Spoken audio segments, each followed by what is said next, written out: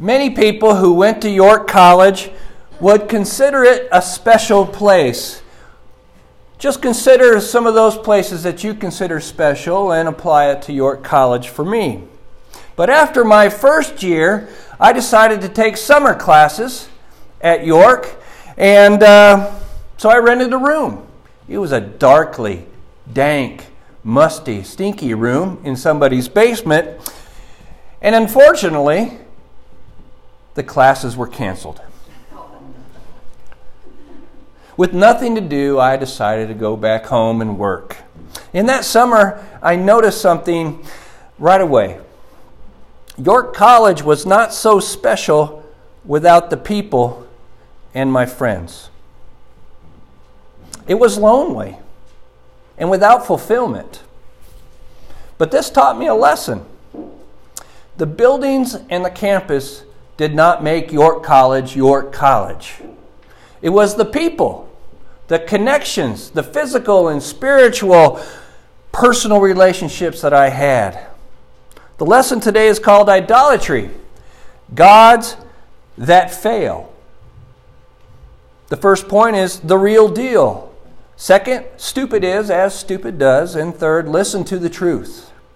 So let's look at the first point, the real deal. What is the real deal when it comes to Jesus? 1 John 5:13 says, I write these things to you who believe in the name of the Son of God, that you may know that you have eternal life. Well, that's great. The original apostles' teaching teaches about Jesus. It teaches us how to know we have eternal life, as Bill brought out very nicely in the Lord's Supper. It's a big deal to us.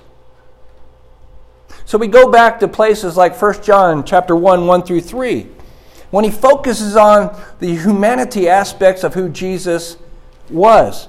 That which was from the beginning, which we have heard, the we being who? Which we have seen with our eyes, which we have looked at and have touched with our hands, concerning the word of life. The life was made manifest, and we have seen it, and testified to it, and proclaimed to you, what? The eternal life, which was with the Father, and was made manifest to us. That which we have seen and heard, we proclaim also to you, so that you too may have fellowship with us. And indeed, our fellowship is with the Father and with His Son, Jesus Christ. Now,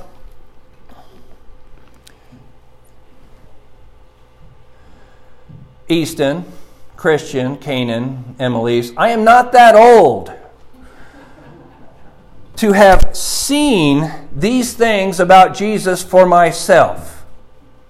That is, Jesus' life and teachings. So we, in that passage, wasn't me. It was them.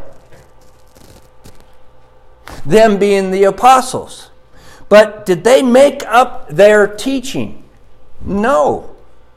So where did they get their teachings? Well, Scripture teaches from Jesus, from the Holy Spirit, from the Father. Luke makes it clear that to be an original apostle, that is one of the 12, as is talked about, you needed to have lived during the time of the ministry of John the Baptist. You needed to have been around Jesus and His ministry, and you have needed to have seen and witnessed the ascension of Jesus back into heaven. I wasn't living at that time, Easton, so I didn't see that. Those who serve this ministry are witnesses of the resurrection of Jesus Christ. And they shared this truth.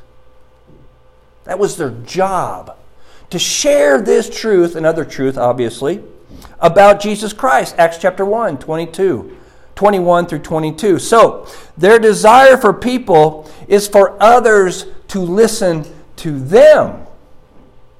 That's the desire they have. Listen to us.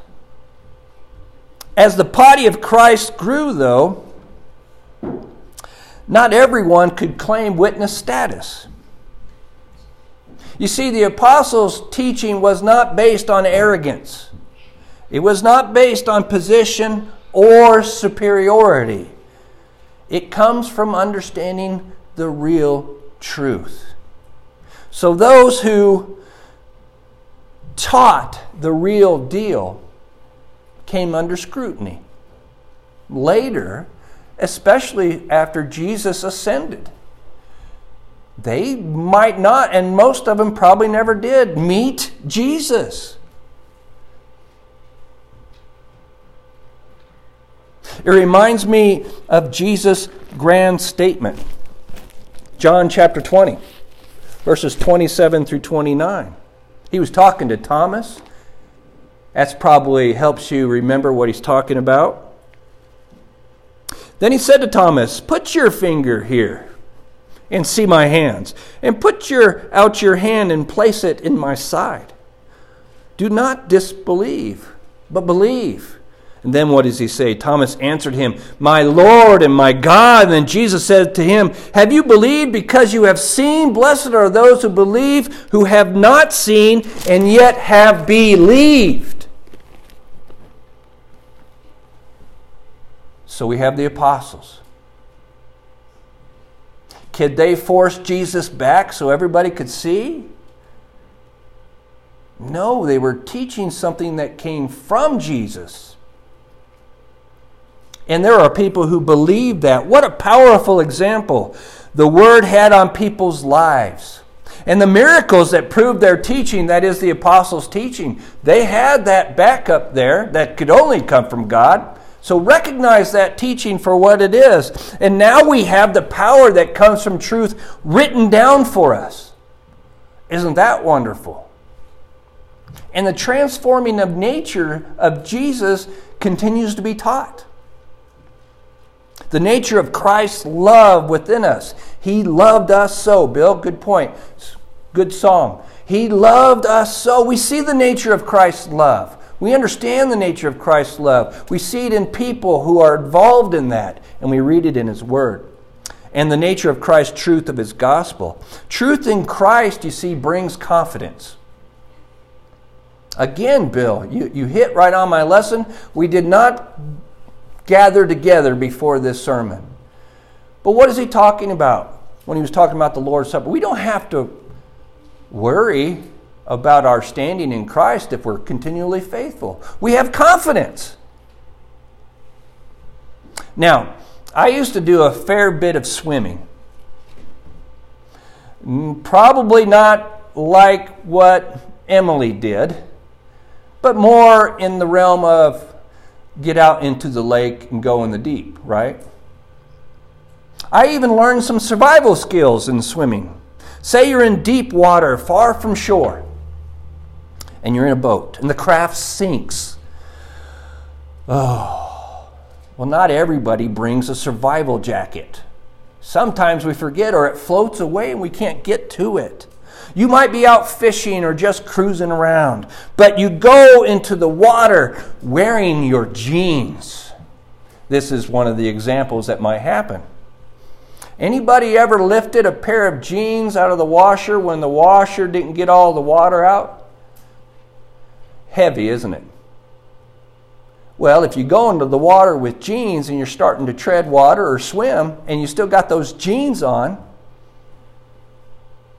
it makes the survival difficult. So you take off your shoes and you let them go. You don't save on to those $100 Jordans or anything else. You let them go because those things aren't going to save you. You take off your jeans in the water. Try that. That's a fun skill. But you don't let those go. Anybody ever taken off their jeans in the water? Oh, well, just me. It's not that easy, but you can do it. But you keep the jeans. And what do you do with the jeans? They're heavy. Why are you holding on to them when you're trying to survive? Well, you tie one of the legs and you tie the other leg and then you flip and you got to kick yourself out of the water. So be ready. kick out of the water and flip those jeans upside down so that the waist is what you're holding on to and it catches all that air. And now the legs are up in the air, filled with air, and you got a floaty. Until the air runs out and you have to do the whole process again. But while you got that floaty, you're kicking towards shore with legs that aren't burdened down by jeans. The point is this: just having the pants wasn't helpful. You need to know how to use them. You need to know how to use them. You see, I can know Jesus is the real deal, but if I don't use him correctly through the knowledge of his apostles, what kind of confidence and salvation do I really have? But it's not just about confidence and salvation. As John points out, it's our prayer life. The life gifted by following the only Son of God, the true Son. 1 John chapter 5, 14 through 15. And this is the confidence that we have toward him, that if we ask anything according to his will, he hears us. And if we know that he hears us in whatever we ask, we know that we have the request that we have asked of him. Anybody ever wondered if God heard your prayer? Well, if we ask things, especially according to his will, he has. He has. The second point, stupid is as stupid does, comes from that one movie, remember? Mama always said. There you go. I can see you guys saying it on your lips. Very good. You know the movie. Look at the sign on the slide. I could have gone a couple ways with this sign. My first way wasn't going to be productive with the lesson, so this is how I'm going to use that sign. Caution. Cross only when cars stop. Okay, you probably know, knowing me, where I'm going with that. Duh. But on a more serious note, the challenge is that the sign asks the person to do what? Pause and think. Do I walk in front of cars while they're coming at me? Very good. That is the right answer. Or do I wait to make sure I don't get hit?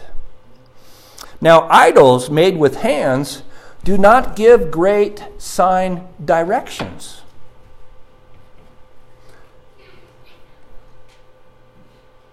Jeremiah 10:5. Their idols are like scarecrows in a cucumber field, and they cannot speak. They have to be carried, for they cannot walk. Do not be afraid of them, for they cannot do evil, neither is it in them to do good. He brings it up again in Jeremiah 51:17. Every man is stupid and without knowledge. So he builds up in that Hebrew poetry, pointing out specifically what's going on. Every goldsmith is put to shame by his idols. For his images are false, and there is no breath in them. Stupid looks for healing in all the wrong places. Now, are all idols pieces of things that people worship? No, not really. That's how we understand it, and that's a big part of how it's explained in the Bible, but we can look at it from this direction. Sometimes idols are no more than nothing ideas. For that is what an idol truly is. Nothing.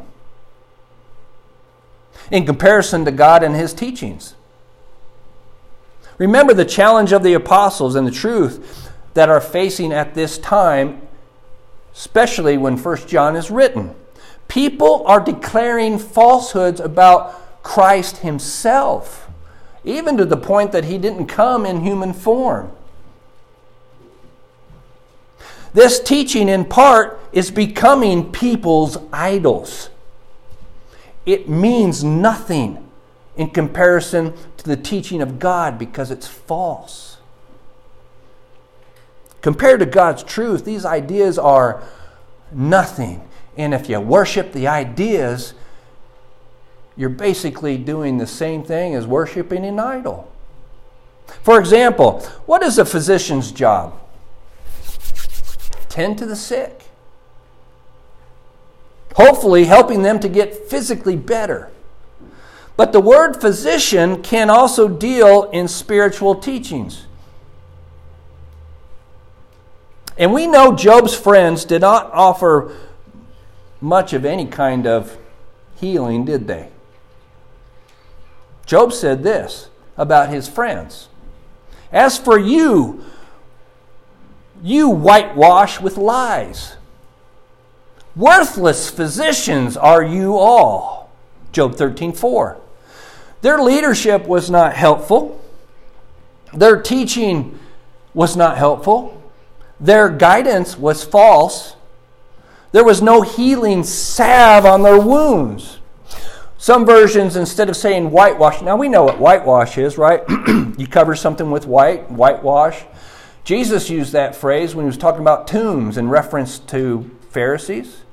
You whitewashed tombs, or was that Paul? You look good on the outside, but inside you're full of dead man's bones. Job is kind of using that reference. But in other versions it talks about smear. You smear on lies. Well, what does a doctor do with salve? Healing ointments, especially at that time, they smear it on. But he references them to physicians. You smear on lies. You're not making me feel or do or live better spiritually.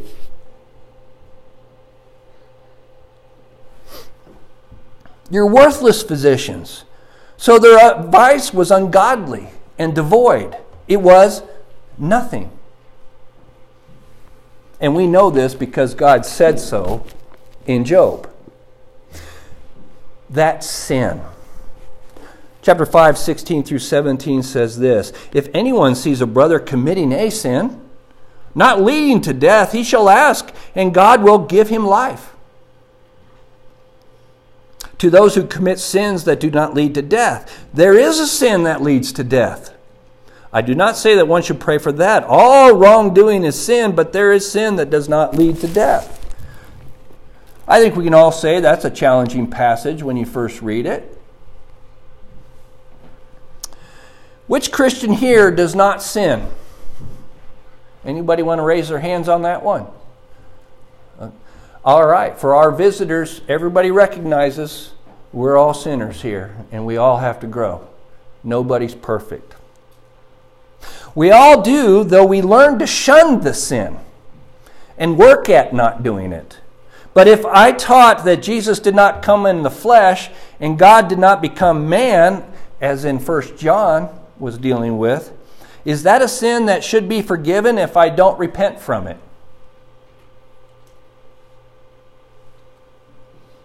That teaching goes against the very foundation of the apostles' word. The very foundation that Jesus came in the flesh. That is part of our understanding of gospel. The teaching opposite of that leads people down a horrible path. And if you study what went on beyond, you recognize how far they really went. It is a teaching of nothing. It is a type of idolatry, another God than what Scripture teaches. John said about the apostles, 1 John 5:19, we are from God, and the whole world lies in the power of the evil one.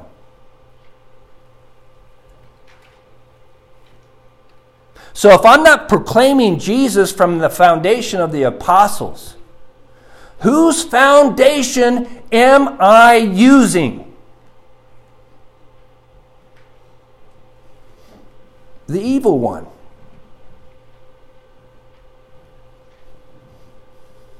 Third point. we need to listen to the truth. He has come, Jesus. Chapter 5, 20 through 21. And we know that the Son of God has come and has given us understanding so that we may know him who is true. And we are in him who is true, in his Son, Jesus Christ. He is the true God and eternal life. Little children, keep yourselves from idols. Now, you and I have come to believe in Jesus from the apostles' teachings. If we got into the Word, we studied the apostles and the prophets. Those who have taught us correctly have studied the Word of God. No one should be making up anything to teach us. But the apostles came to believe in Jesus as the Son of God by physically walking with him and by spiritually learning directly from him, as Acts talks about also, and being blessed by the Holy Spirit to present his witness truth to the world that lies in the power of the evil one. We know the apostles struggled in their belief walk. We can see that in the Gospels, can't we? Thomas is a reference, but all of them did. But over time, their belief in Christ became solid. Who can best understand Jesus as the Son of God than the apostles? So let's recap 1 John. Who is Jesus? Jesus is God who became human. And he is life, eternal life, that the apostles saw, touched, and listened to. 1 John 1, 1 through 3. Being God, Jesus is the light. 1 John 5, 1, 5 through 10. And he cleanses us from our sins. He brings us relationship with God and each other. Jesus is our defense attorney. And boy, do we need one. Chapter 2, 1 through 6. He shows his love for us by defending us by the power of his blood. His human blood. Jesus, through his apostles, has taught us God's will, and we are warned not to follow fake Christs or fake teachings about the Christ. Chapter 2, 15 through 17. Jesus allows us to become children of God and love one another. Chapter 2, 28 through chapter 3, 24. But Jesus wants us to know the difference between his truth and false teaching. Belief in Jesus through the apostles' word shows us that we are born of God. Chapter 5, 1 through 21. And we, as John brought up, the three that agree. The water, the blood, the Holy Spirit. Showed truth by his baptism into John's baptism, water. Was born by Mary. Died on the cross for our sins, blood, human. And the truth was shown because the Holy Spirit has testified to it in Scripture long before the New Testament was written down and after. Do you know Jesus? Do you know Jesus? Have you followed him through the prophets and the apostles of God?